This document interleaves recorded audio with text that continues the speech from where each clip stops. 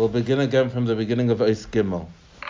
In your copies, it's on the page, and on the top of page Kuf Samach Dalid, right in the beginning of the page. If you're looking in the English, then it's on top of page 267. You sent out the English one?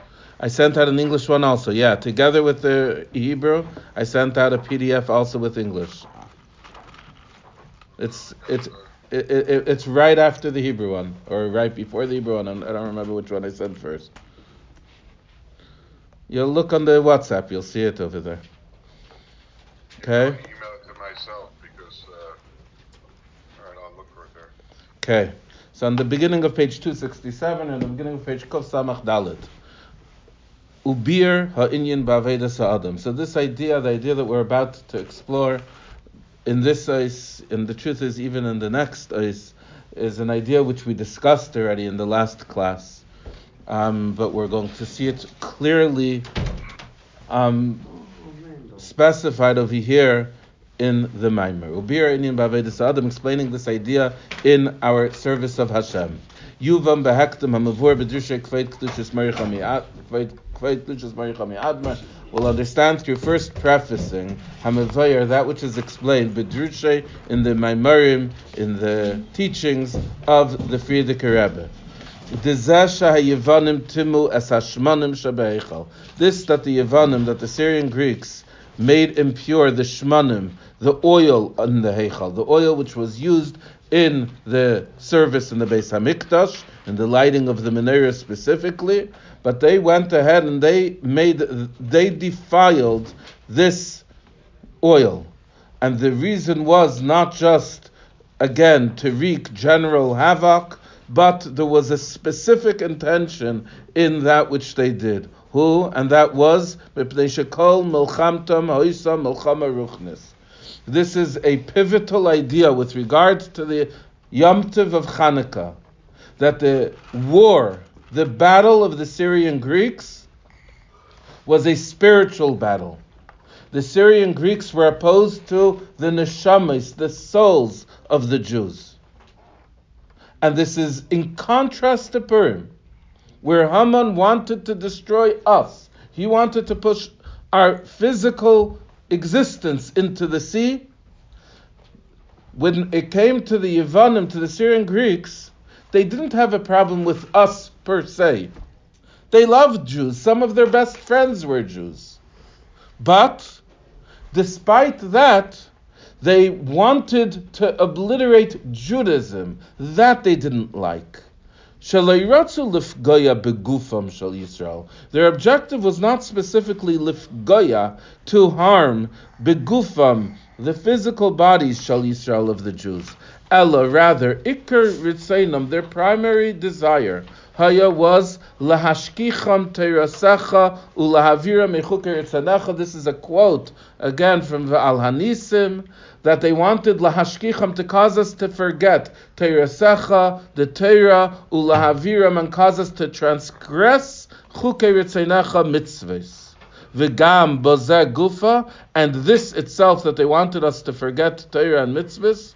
Bozeh shalochamu neged haTorah umitzvahs, in this that they fought, that they battled against Torah and mitzvahs. Ikr milchamtam, their primary battle, haisa neged haruchnius v'aloikus, the Torah mitzvahs. As I told you last time, they didn't have so much of a problem with the culture of Torah and mitzvahs. Culture is something which they appreciated, because culture has a certain beauty which is able to be tangible, which you're able to look at and understand and analyze. And anything that is within the grasp of intellect or emotions was something which the Yevanim liked. They appreciated beauty. They invented beauty. Yaft elikim liyafes. Beauty is something which came from them, which originated from them. V'gam bozeh gufa, again, in this itself, bozeh shalachmu Torah mitzvahs, when they fought against Torah mitzvahs, ikar milchamtam was not against the culture, but rather neged haruchnius, the spirituality, the elikus, the godliness of Torah and mitzvahs. That's what bothered them. Because godliness is something which is beyond our grasp. God is infinite. And the Syrian Greeks said, if God is infinite, who cares about him? That's what their taina was. If God is infinite, if he's beyond us, then we have no connection to him, and he has no connection to us. We have no relationship. We have no purpose of interacting. Our interaction is with gods that we can appreciate. There's a God of vengeance. Everybody knows what vengeance feels like, right? There's a God of love. There's a God of war, whatever, every single type of God the Syrian Greeks had. Why? Because they worshipped ourselves and everything about ourselves, so they isolated it and made it into a God. But when we're speaking about Hashem, when we're speaking about Ruchnius, when we're speaking about Elikus, that was something which was completely beyond their ability to be able to appreciate, and therefore they said, what connection can we possibly have to such a thing? Right? Their complaint makes sense. Are you? What? No? You don't agree with them. I agree. We shouldn't agree with them. But we have to understand why. Even more, I'm actually having a hard time. Why are you going even caring what we do? Why can't they just mind their own business? We threaten them. What? We threaten them by worshipping an Eibishter, which is beyond the world. We threaten their existence. If we would just worship a God, which is within their framework, so then we have our God, they have their God, and we could each live happily ever after. But the fact that we worship a God which is completely beyond what they can relate to creates a threat for them. They can't tolerate that there should exist a people who have something which is outside of existence. This is why the Goyim hate the Jews so much consistently throughout our history. This huge question, why is it that the Jews are... Can you repeat that? I'm sorry, can you repeat that last sentence? Why are the Jews always persecuted? Why can't the Jews be left alone just like everybody else is?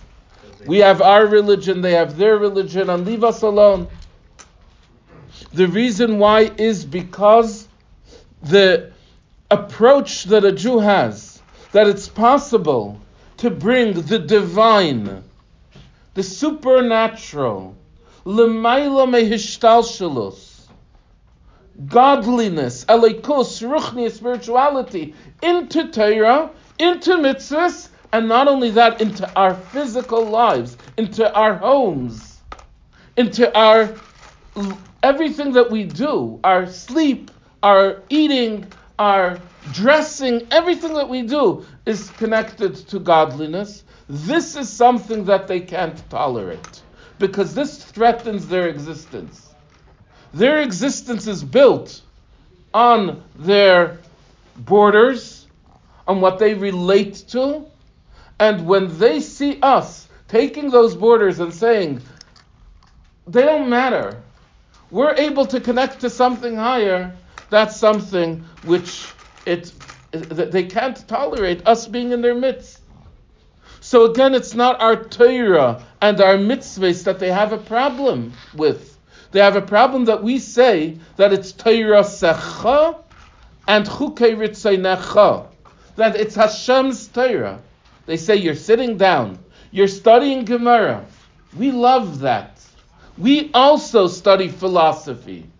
We have some of the greatest philosophers come to our schools. Here's Plato who's teaching. Here's Aristotle.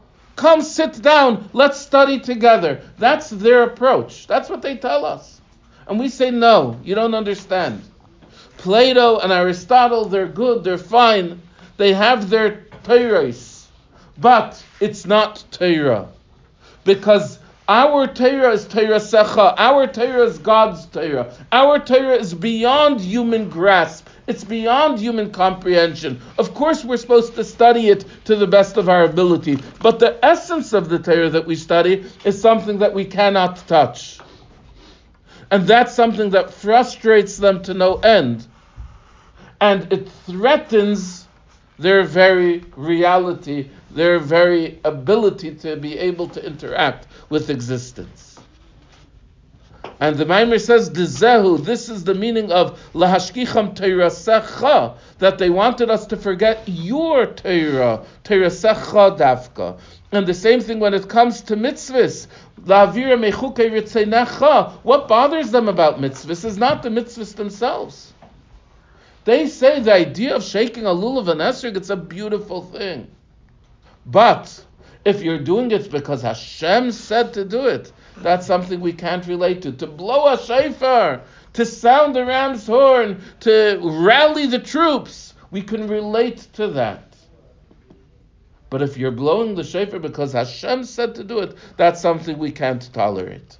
Shegam lahayevanim, also for the Syrian Greeks, loy haya ichpas, they would not care kol kach so much, she Yisrael yilmedu Torah, that the Jews should study Torah.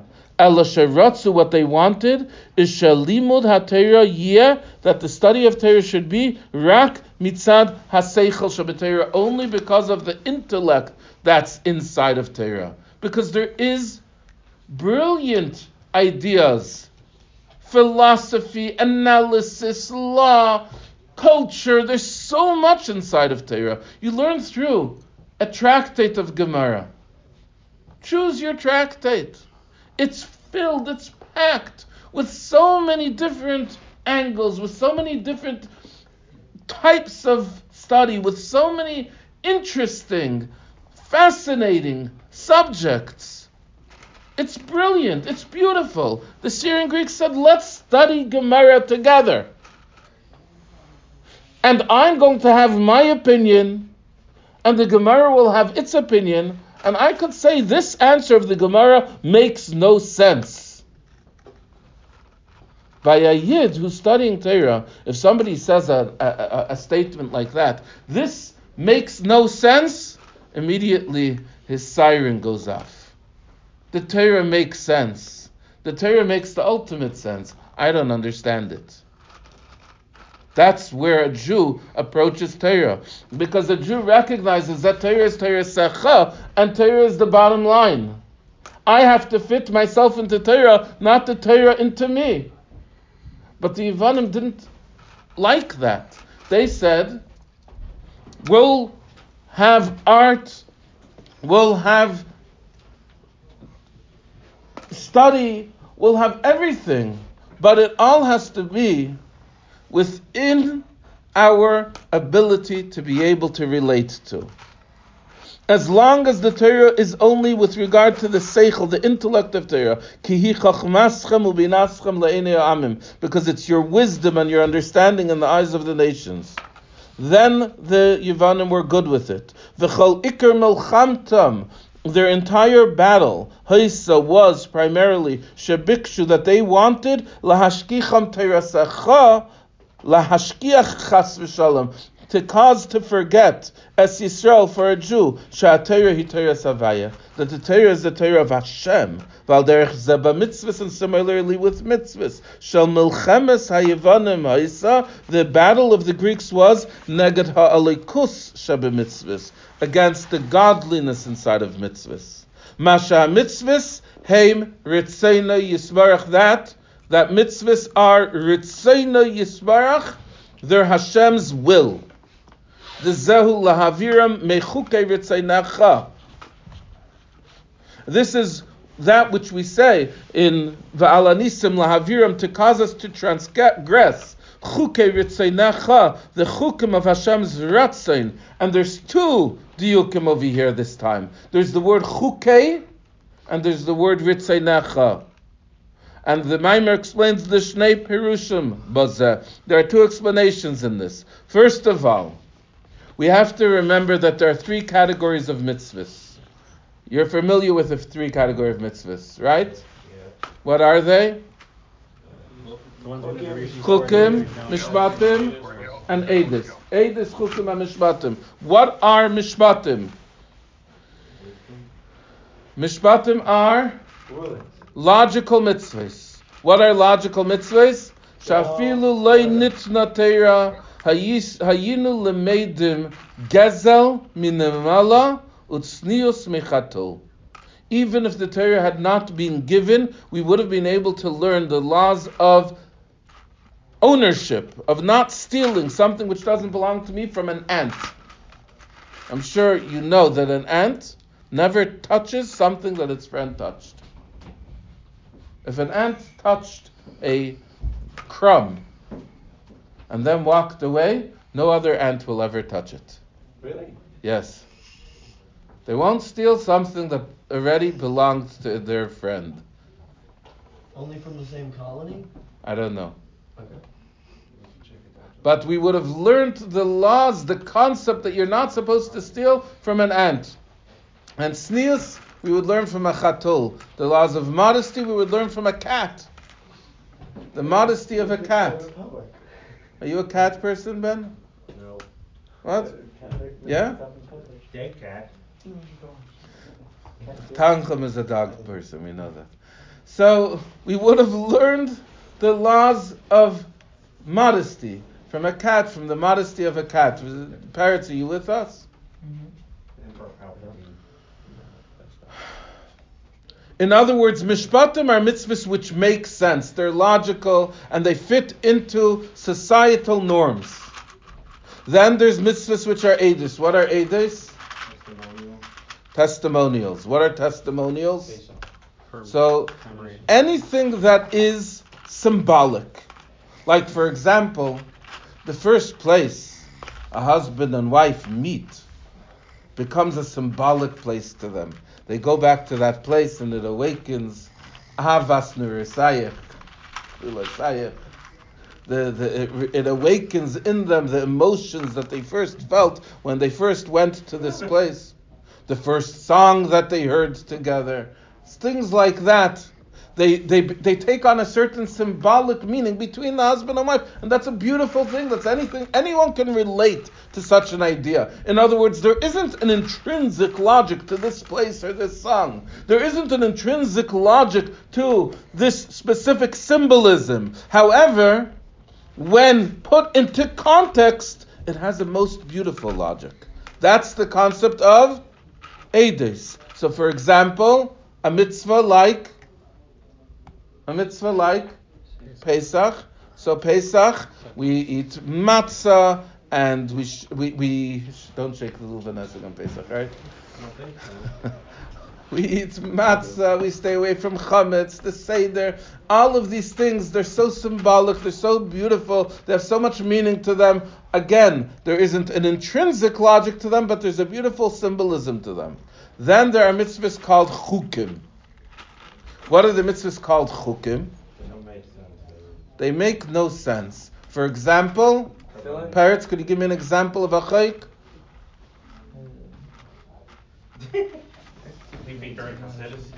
What? Something that Hashem said. Give me an example of such a mitzvah. Good. What? Tefillin is edus, actually. Really? Yes. Tefillin is symbolic. Shatnez. Shatnez is something which, at least on a basic level, it doesn't make sense. Kosher could be a law like that. The laws of Tumah and Taira. These are things that don't make sense. There is no direct logic to them. These are the things that, as it says in Rashi, the Umay Sa'im lo miranin nemachreim. They make fun of us. They tease us. They say, "What kind of ridiculous things are you doing?" How is tefillin relevant? Because it represents the subjugation of our mind and our heart to Hashem. That's symbolic. It has a beautiful symbolism to it. Never mind that it's Jewish blood pressure. Jewish tourniquet. You know, there's actually studies that show that. Yeah, I know. Cardiovascular health. Oh, it does? Yeah. You have to be very careful with such studies. Gotta though. wrap it Yeah, extra yeah. tight. Okay. In any case, so which of these three categories, Mishpatim, Edus, or Chukim, do the Yevanim specifically have trouble with? Why Chukim? Because it makes no sense. So that's one explanation. Let's see this inside. Shall mitzvahs the Edus and Mishpatim, and the mitzvahs of Edus and Mishpatim, lihiyoisam mitzvahs sichliyes. Since they are intellectual mitzvahs, hiskimu gam haYevanim. With those, the Yevanim, the Greeks, Syrian Greeks also are good with. Hiskimu, they agree with.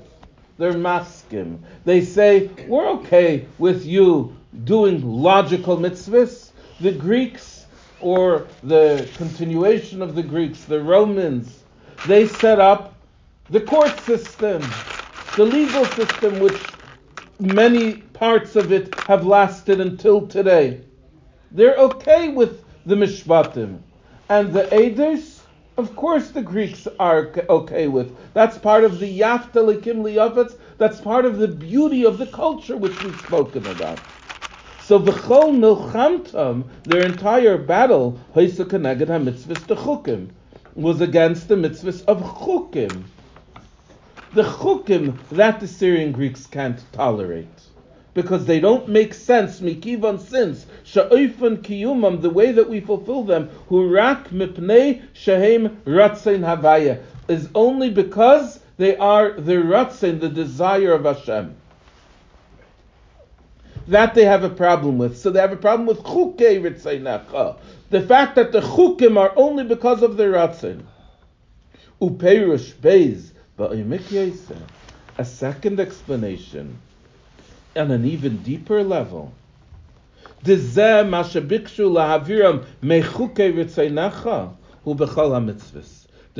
is that chukei ritzeinecha exists in all of the mitzvahs. Every single mitzvah that a Jew does, he does because it's chukei ritzeinecha. This is a deeper level. Even when we blow shofar, blowing shofar is an Eidah. Even when we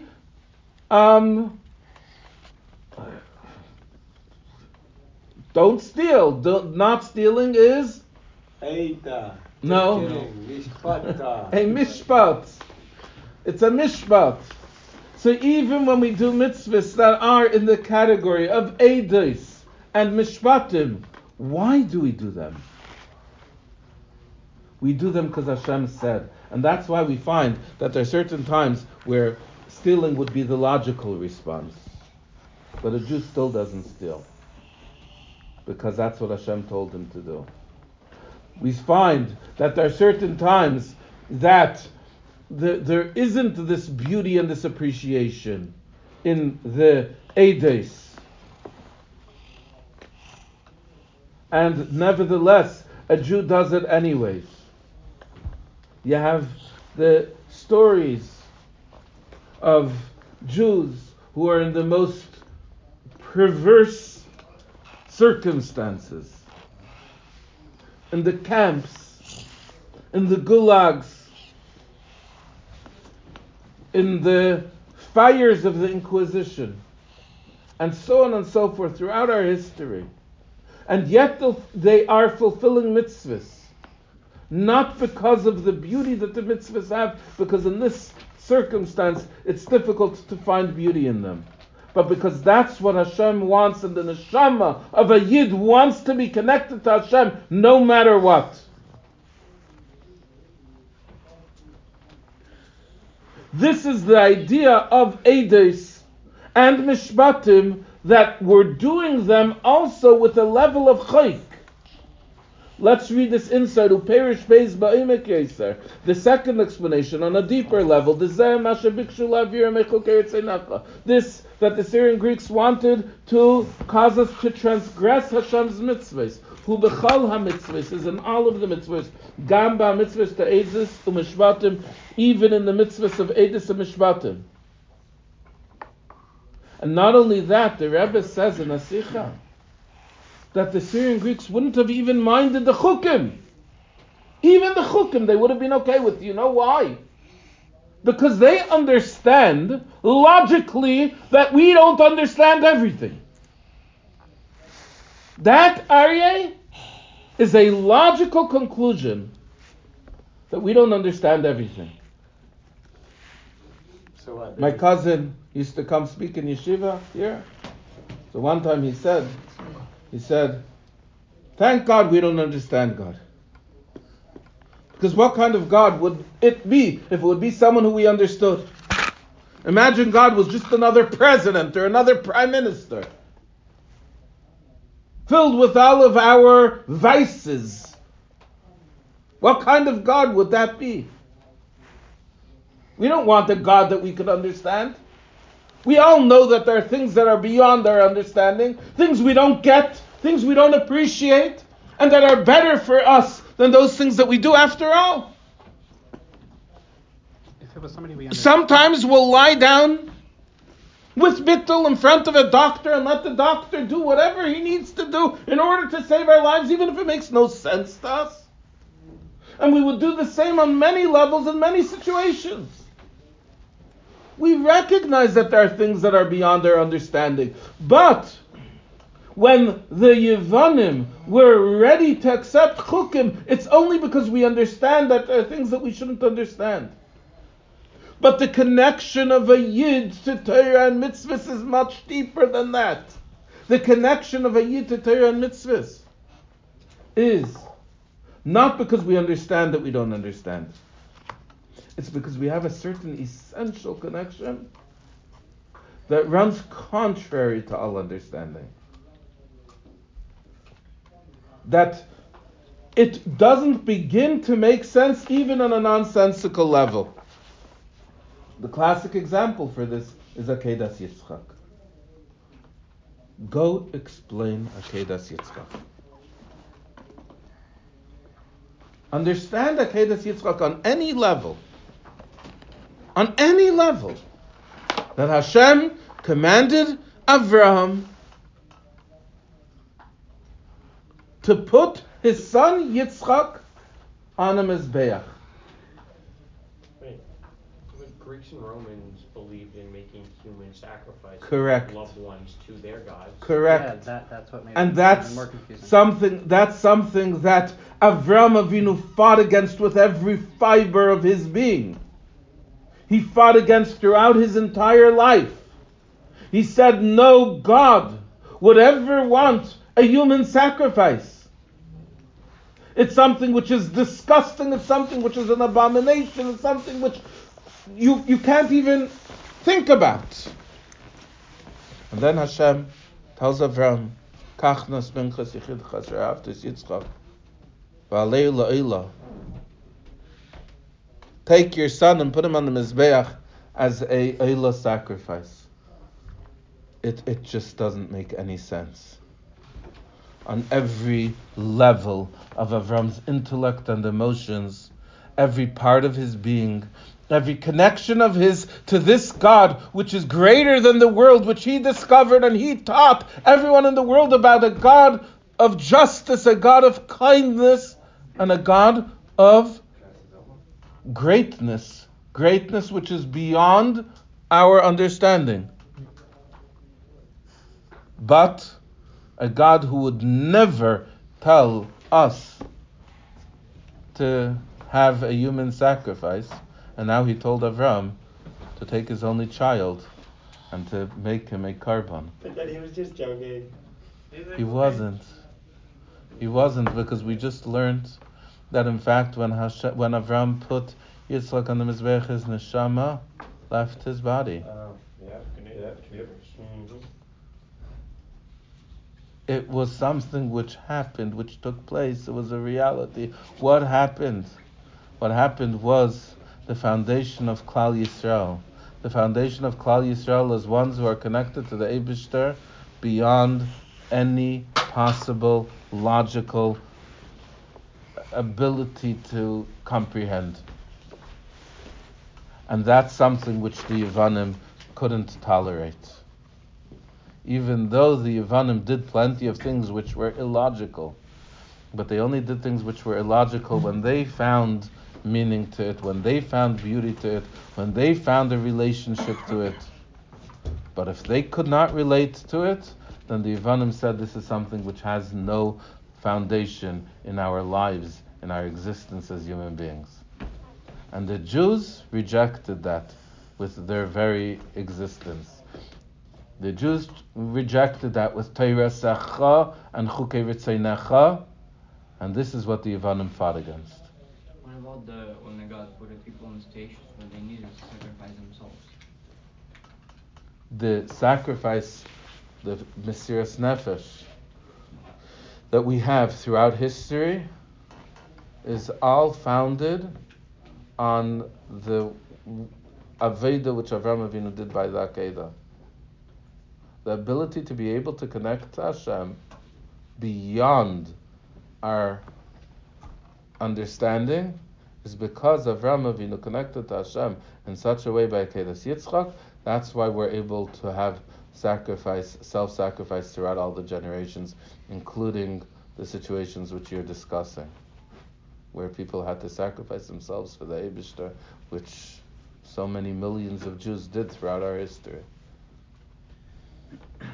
And that sacrifice is a reflection of this depth of connection that a Jew has to Hashem. And don't forget, Plato also sacrificed himself for his philosophy.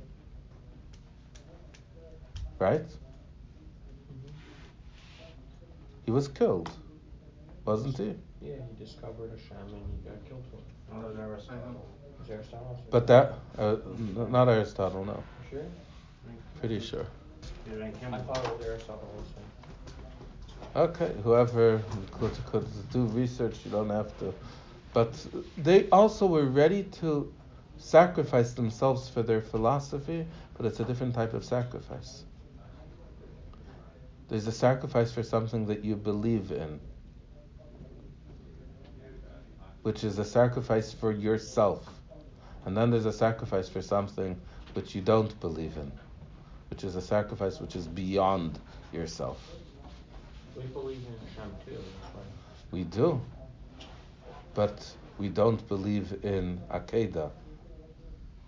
Right. In other words, there's a sacrifice which goes inside of my definition of myself, and there's a sacrifice which goes outside of my definition of myself.